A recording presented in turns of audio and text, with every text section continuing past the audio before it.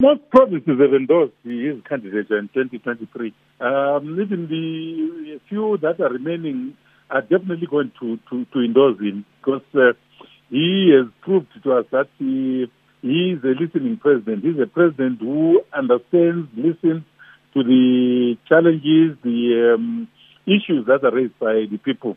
We also want to give him some time to settle down in leadership. We have had a lot of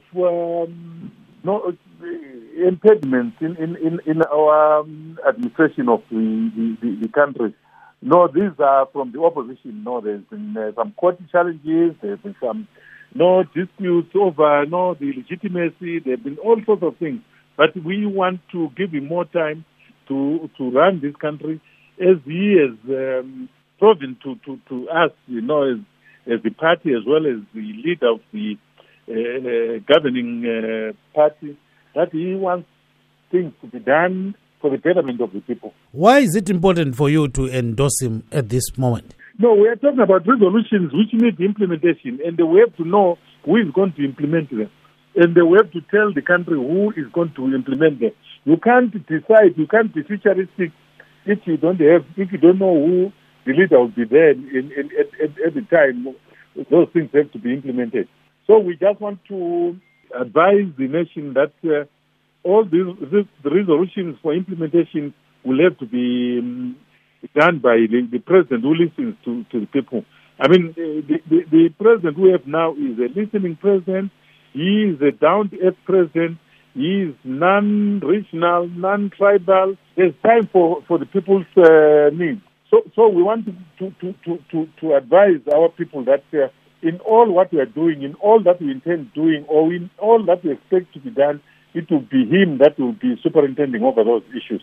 But there's some people, Mr. Mpofu, who are saying that the president should actually focus on, the economy that is declining very fast, and the same should be done by Zanu PF. What's your reaction to that? Instead of concentrating on something, the issue of the economy is an issue that we need to address, and it can only be addressed under his leadership, because he is the one that has come up with some policies that seek to address the plight of the people.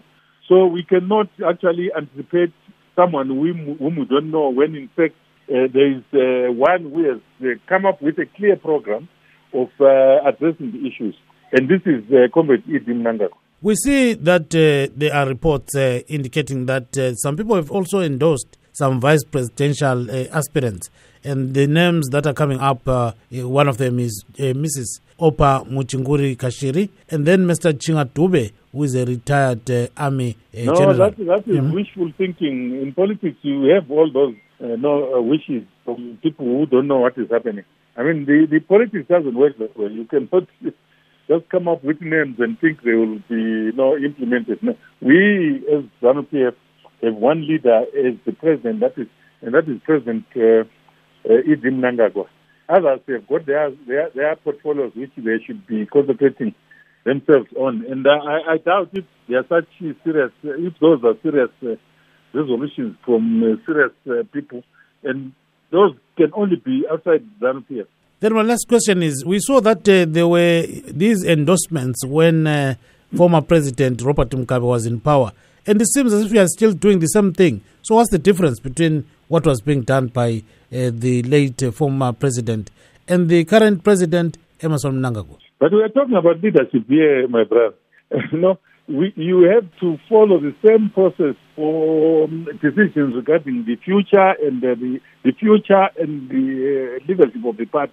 So we have a leader who has been elected just less than 2 years ago, and he has got a program to fulfill his mandate within the stipulated period, and it can only be him who has the mandate to deal with those issues.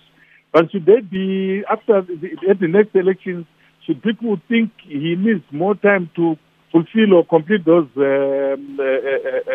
mandates, that will be done by the people. You don't have individuals deciding on the fate of a president, like in the case where it is the people that actually want to give him more mandate to deal with those issues.